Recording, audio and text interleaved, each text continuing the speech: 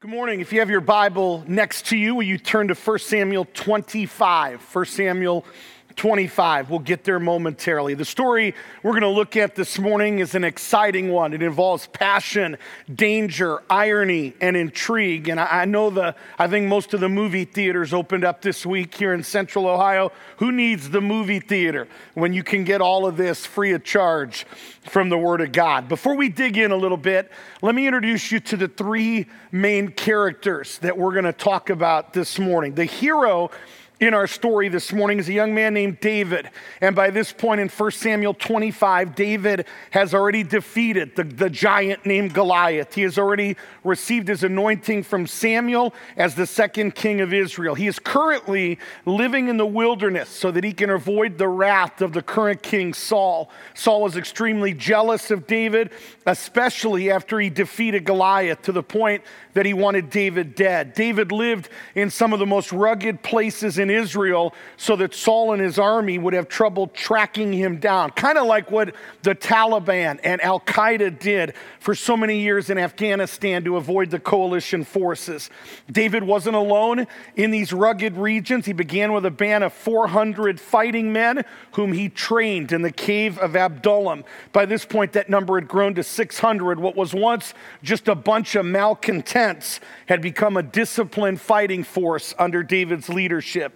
David and his men were in the wilderness of Paran, which was located below the Dead Sea, just above Sinai in southern Israel. The area was in no man's land, to the point that there was no law enforcement of any kind there. David and his men kind of assumed that role in this land of Paran. Now, David and his men, what they would do is they would help local farmers protect their herds and flocks from thieves as well as from wild beasts. So their services were needed and their services were very much appreciated. Now, the custom at that time was that peacekeepers did not demand payment for their services. Businesses would voluntarily offer compensation to show their gratitude. And if you're thinking like me, the best modern day comparison that we probably have is a waitress in a restaurant.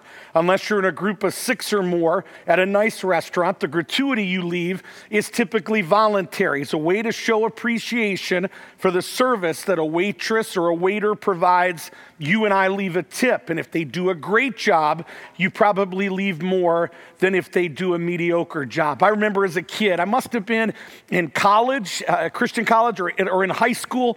I remember going to a restaurant up in Cleveland where I grew up called Cooker, and I think it was a national chain. I don't know if you had any of those here in Columbus, but we went to this Cooker restaurant in Independence, Ohio. My mom, my aunts, my sisters, after church one Sunday, they absolutely loved this restaurant. And we go in, and it just was not a good day. I don't know what kind of day our server, a gentleman, was having, but he was rude, he was arrogant, he was non-existent, and the food wasn't very good either. And I'll never forget this story. You have bad service regularly or occasionally, but I'll never forget it because my mom put a penny tip on the table, and I didn't know what that meant. And I learned that day that you leave a penny tip when you get really, really, really bad service. And you do that. If you leave no tip, then the server just thinks that you forgot to tip, which occasionally happens as well. You leave the penny to let them know we thought about it, and this is what we think you deserve. It was brutal. And I'll never forget this story because after having this bad service with an arrogant server and bad food, we're walking out to our car, and this gentleman chases down our family to return the penny tip to my mom. Well, that's a story you'll never forget. Now, we've had amazing dining experiences as well. I remember going to a Red Robin here in Columbus where we had an incredible server, and she was so good. I found the manager on our way out and felt compelled to let him know. I said, so many people complain about bad service. I want you to know that girl right there did an incredible job, and he made a point to tell us that he gets a lot of compliments on this server. And believe it or not, we had incredible service at a Skyline Chili here in Columbus. It was my first month in Columbus as a youth minister, and one of my youth ministry friends took me to this Skyline Chili right down here on Broad Street. And we had a girl, I can remember her name because it was so unique. Her name was Snapper. And so this is back 17 years ago. And I think we like Snapper because she gave us our 4-ways or 5-way chilies on what they called ambassador plates, which meant there was just more noodles, more chili, and more cheese. She hooked us up, but she was incredible. And we left both of those young ladies at the Red Robin and Skyline Chili a larger tip than normal because of their excellent service. Well, the Bible makes it pretty clear that David and his men also did a great job. None of the herds or flocks were harmed. None of them were taken by thieves. And so for someone not to compensate David and his men for their outstanding service would have been like me not tipping one of those servers at Red Robin or at Skyline Chili. And the big day for David and his men would almost always happen when a businessman would shear his sheep. A waitress gently reminds you of the service she provides when she leaves you the receipt that has a blank on it for you to leave the gratuity. At sheep shearing time, David and his men would gently remind the area businessmen of the security that they had provided. So that's our first character. The hero in this story is David. Our second character in the story is really a character, and his name is Nabal, Nabal, which literally translates fool. The word Nabal was used in Proverbs and in other wisdom literature to describe rude, ignorant, dishonest, belligerent, and stupid people. Nabal may have been this dude's real name. It may have been his nickname. It may have been what people called him behind his back. We're not sure. Nabal is in Carmel, which was a trading center where businessmen would get together to buy and sell. Nabal, he may be condescending and shrewd, but he's still popular because he's got money. Let's look at 1 Samuel chapter 25, verse 2. It says, a certain man in Maon who had property there at Carmel was very wealthy. He had 1,000 goats and 3,000 sheep while he was shearing in Carmel. His name was Nabal, and his wife's name was Abigail. She was an intelligent and beautiful woman, but her husband, a Calebite, was surly and mean in his dealings. So that's character number 2, talking about Nabal. The final character in our story is Nabal's wife, Abigail. Abigail resides in Maon, which is a couple miles south of where Nabal is doing business in Carmel. Abigail's described as beautiful and intelligent. And you might be asking, how does a beautiful, intelligent woman like Abigail end up with a stupid fool like Nabal? Well, in those days, a marriage was a business arrangement between fathers, not a culmination of love as it is in our society today. Now, believe it or not, most of the time these marriages would actually work out. Fathers who loved their daughters would go to great lengths to make sure that their daughter was paired up with someone who would provide great care for his daughter. And usually, the love between the man and the woman would grow almost instantly. Abigail came from a good family, but apparently her dad was fooled. He failed to see the major character flaws in this guy Nabal.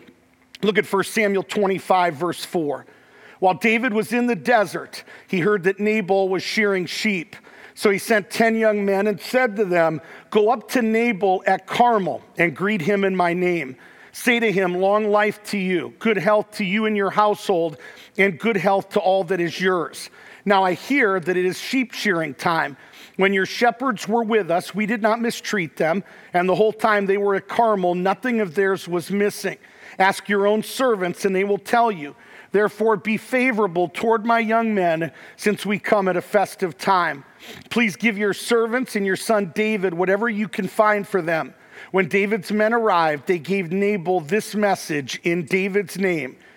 Then they waited. A couple things that might be easy to overlook as you read this passage. Number one, notice that David didn't send all 600 men to Nabal.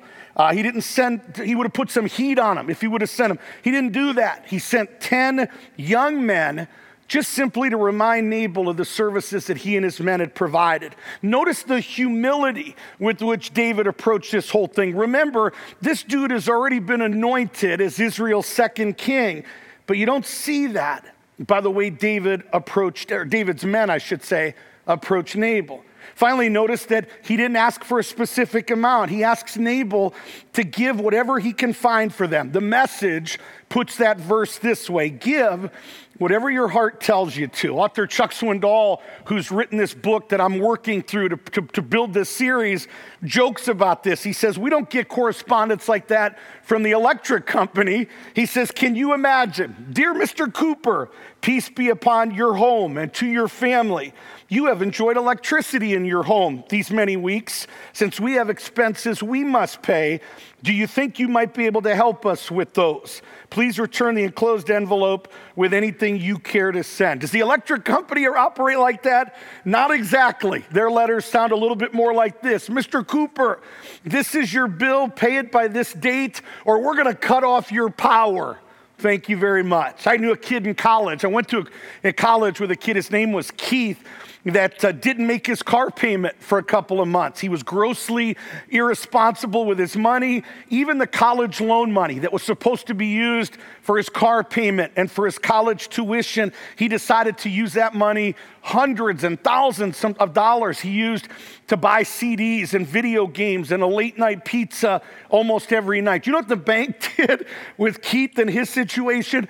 I'm not making this up. They came to Kentucky Christian College, they hooked his car to a tow truck, and they drove away.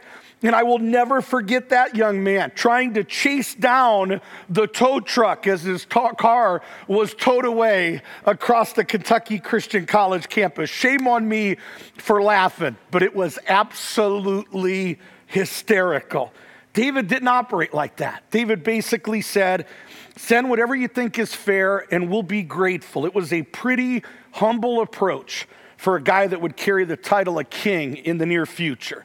Look at Nabal's response in verse 10. Nabal answered David's servants, who is this David? Who is this son of Jesse? Many servants are breaking away from their masters these days. Why should I take my bread and water and the meat I have slaughtered for my shearers and give it to the men coming from who knows where? David's men turned around and went back. When they arrived, they reported every word. Nabal probably didn't know that David had been picked to be Israel's next king, but he knew who David was. His initial question, who is this David and who is this son of Jesse, was a calculated slap in the face. Nabal knew full well who David was. He and his men were a critical part of his successful business. Nabal's next phrase in verse 10, where he says, many servants are breaking away from their masters these days, was a cheap shot as well. Nabal was insulting David for not being loyal to King Saul. Notice that David's men don't start yelling. They don't start cutting off heads and beating guys up. They simply leave. Although scripture doesn't specifically say it, I've got to believe that Nabal just kept doing business in Carmel. I bet the conflict with 10 of David's men had little impact on such a shrewd man. I imagine he just continued on with business as usual. Nabal may have continued with business as usual, but David didn't. Look at verse 13. David said to his men, put on your swords. So they put on their swords, and David put on his. About 400 men went up with David, while 200 stayed with the supplies. Years later, David would turn into this incredible, mature man of God, but he wasn't there yet. He was still rough around the edges. He was still impulsive. He was very polite and proper when he sent his 10 men for the initial meeting with Nabal, but this time there would be no polite and proper. He took 400 armed men with him to get his payment from Nabal. An unnamed servant overheard all of Nabal's arrogant remarks. And you'll notice that this unnamed servant didn't try and talk sense into Nabal, the guy that is affectionately nicknamed Fool. Instead, he goes to the intelligent person with his concerns. He goes directly to Nabal's wife, Abigail. Look at verse 14. One of the servants told Nabal's wife, Abigail, David sent messengers from the desert to give our master his greetings, but he hurled insults at them. Yet these men were very good to us. They did not mistreat us, and the whole time we were out in the fields near them, nothing was missing. Night and day, they were a wall around us all the time we were herding our sheep near them. Verse 17. Now think it over and see what you can do, because disaster is hanging over our master and his whole household. He is such a wicked man that no one can talk to him. Isn't it interesting how candid this servant is in his message to Abigail. Maybe it shows how little respect even the servants had for this guy Nabal. Maybe it just communicates the sense of urgency with which this servant spoke. We don't know for sure. Really quick tangent here. Please remember, and I know you know this, but please remember that people are watching you. Like the children of this church are watching you. I've been playing basketball with some of the youth the kids that I play basketball with are watching us. Our grandkids, not my grandkids, your grandkids are watching you. The bagger at Kroger is watching you. The guy that is going to prepare your carry-out meal this afternoon at Subway or McDonald's is watching you. And I would tell you that the devil wants us to lose sight of that so that we, like Nabal, lose the respect of this world. And when we, as Christians, lose credibility, that's not good. But it's not good because Jesus loses credibility as well. So when confrontation arises or adversity hits, which they will, make it your mission to respond with the patience of David's messengers and not the foolishness and frustration and arrogance of Nabal. I think the worst thing that the servant says about Nabal is in that last phrase in verse 17 where he says, he is such a wicked man that no one can talk to him. How could a guy be so shrewd and foolish and stupid? Well, the answer is in that verse 17, because he wouldn't listen to anyone who would try and talk to him. I don't know if there's a more dangerous statement that can be said about an individual. If you're a Christian, it is critical that you and I never get to a point that you stop listening to godly counsel. God puts people in our lives to encourage us and comfort us and kick us in the pants spiritually. Like it is a dangerous, dangerous day when we pull a Nabal and are so arrogant that we won't be open up to that godly counsel. There's an interesting phrase in verse 16 of 1 Samuel 25. There it says that David and his men were a wall around us. And as a sports guy, I immediately thought about an offensive line in football. A good offensive line is a wall around the quarterback, or maybe for the running backs. And do you know what smart quarterbacks and smart running backs do when an offensive line provides a wall that allows them to be successful? Like they reward him. I remember 25 years ago, Miami Dolphin quarterback Dan Marino used to do TV commercials where he talked about how he bought isotoner gloves for his offensive line. I remember reading that legendary Hall of Fame running backs Barry Sanders and Eric Dickerson would buy Rolex watches for their offensive line. Not too long ago, an NFL quarterback was selected to the Pro Bowl in Honolulu, Hawaii, and he flew his entire offensive line to the event. When someone provides a wall, you should compensate them. Nabal got great protection. His sales were through the roof, yet he totally forgot about the guys that got him to that point. Look at verse 18. Abigail lost no time. She took 200 loaves of bread, 2 skins of wine, 5 dressed sheep, 5 seahs, which are bushels of roasted grain, 100 cakes of raisin and 200 cakes of pressed figs, and loaded them on donkeys. Then she told her servants, "Go on ahead, I'll follow you." But she did not tell her husband Nabal. Abigail immediately put a meal together big enough for an army, like literally. And notice that like the servant, Abigail doesn't talk to her husband Nabal about the situation. This guy wouldn't even listen to his own wife. Look at verse 20. As she came riding her donkey into a mountain ravine, there were David and his men descending toward her, and she met them. David had just said, "It's been useless, all my watching over this fellow's property in the desert, so that nothing of his was missing. He has paid me back evil for good. May God deal with David, be it ever so severely, if by morning I leave alive one male of all who belongs to him." When Abigail saw David, she quickly got off her donkey and bowed down before David with her face to the ground. She fell at his feet and said, "My Lord, let the blame be on me alone. Please let your servant speak to you. Hear what your servant has to say. May my Lord pay no attention to that wicked man Nabal. He is just like his name. His name is Fool, and folly goes with him. But as for me, your servant, I did not see the men my master sent." Verse 26. "Now, since the Lord has kept you, my master, from bloodshed and from avenging yourself with your own hands, As surely as the Lord lives and as you live, may your enemies and all who intend to harm my master be like Nabal. And let this gift which your servant has brought to my master be given to the men who follow you. Please forgive your servant's offense, for the Lord will certainly make a lasting dynasty for my master, because he fights the Lord's battles. Let no wrongdoing be found in you as long as you live. Even though someone is pursuing you to take your life, the life of my master will be bound securely in the bundle of the living by the Lord your God. But the lives of your enemies he will hurl away as from the pocket of a sling. When the Lord has done for my master every good thing he promised concerning him and has appointed him leader over Israel, my master will not have on his conscience the staggering burden of needless bloodshed or of having avenged himself. And when the Lord has brought my master success, remember your servant.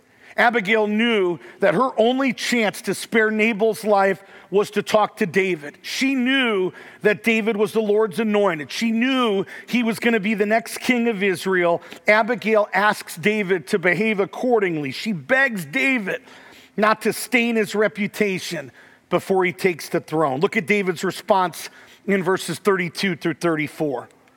David said to Abigail, "Praise be to the Lord, the God of Israel, who has sent you today to meet me. May you be blessed for your good judgment and for keeping me from bloodshed this day and from avenging myself with my own hands. Otherwise, as surely as the Lord, the God of Israel lives, who has kept me from harming you, if you had not come quickly to meet me, not one male belonging to Nabal would have been left alive by daybreak." Then David accepted from her hand what she brought him and said, "Go home in peace. I have heard your words and granted your request." Until this point, there's a lot of similarities between David and Nabal. We see two bullheaded men that are about to clash over basically what was a common courtesy. And the difference here is that David listens to the counsel that Abigail provides. And not only does he listen to Abigail, but he thanks her for her good judgment as well. Let me ask you this morning, how do you respond to counsel, godly counsel, from people that care about you and your family? When's the last time you thanked someone for what they've done for you spiritually? Like pick up the phone, write a card, send an email. I want to encourage you to show gratitude to those that have helped keep you on the narrow road that leads to life. If you're reading this story for the first time, you're probably thinking, okay, Coop, it's over. Everybody lives happily ever after, end of story. But not so fast, my friend. Let's look at 1 Samuel 25, verse 36. When Abigail went to Nabal, he was in the house holding a banquet like that of a king. He was in high spirits and very drunk. So she told him nothing until daybreak. Then in the morning, when Nabal was sober, his wife told him all these things, and his heart failed him, and he became like a stone. About 10 days later, the Lord struck Nabal, and he died. If you like fairy tale endings, you're going to like this one. Look at verses 39 through 42. When David heard that Nabal was dead, he said, "Praise be to the Lord, who has upheld my cause against Nabal for treating me with contempt. He has kept his servant from doing wrong and has brought Nabal's wrongdoing down on his own head." Then David sent word to Abigail, asking her to become his wife. His servants went to Carmel and said to Abigail, "David has sent us to you to take you to become his wife." She bowed down with her face to the ground and said, "Here is your maidservant, ready to serve you and wash the feet of my master's servants." Verse 42. Abigail quickly got on a donkey and, attended by her 5 maids, went with David's messengers and became his wife. David and Abigail marry just days. It may have only been hours after Nabal's death. Experts today say that the grieving process with the death of a spouse is usually between 3 and 5 years, but David and Abigail did not delay. Now remember that marriage then was motivated more by honor and duty than by love. So while it may be uncommon to marry someone else hours later today, it probably wasn't uncommon maybe back then. But that's your Disney World ending here this morning. So what do we take from this fairy tale as we wrap up quickly? Number one is this. We were reminded that rash reactions never pay off. David's quick-tempered reaction nearly led to a murder. Imagine what it might have done to David's legacy and to the nation of Israel if he had committed a brutal murder prior to taking office. If you're unsure how to act or react, I want to encourage you to slow down, be patient, open up the Word of God, and smother the situation in prayer. And the second take home, it's not profound, none of my preaching is, but the second take home may simply be to listen. Like we need to be open to what God's Word says through His people, through His Word, and through prayer. The number one reason that Nabal was a fool was because he wouldn't listen to anyone. No one could talk to this guy. And that's what started all of his troubles. Let's live our lives in such a way that no one could say the same thing about us. Listen to those that love you. And most importantly, listen to God.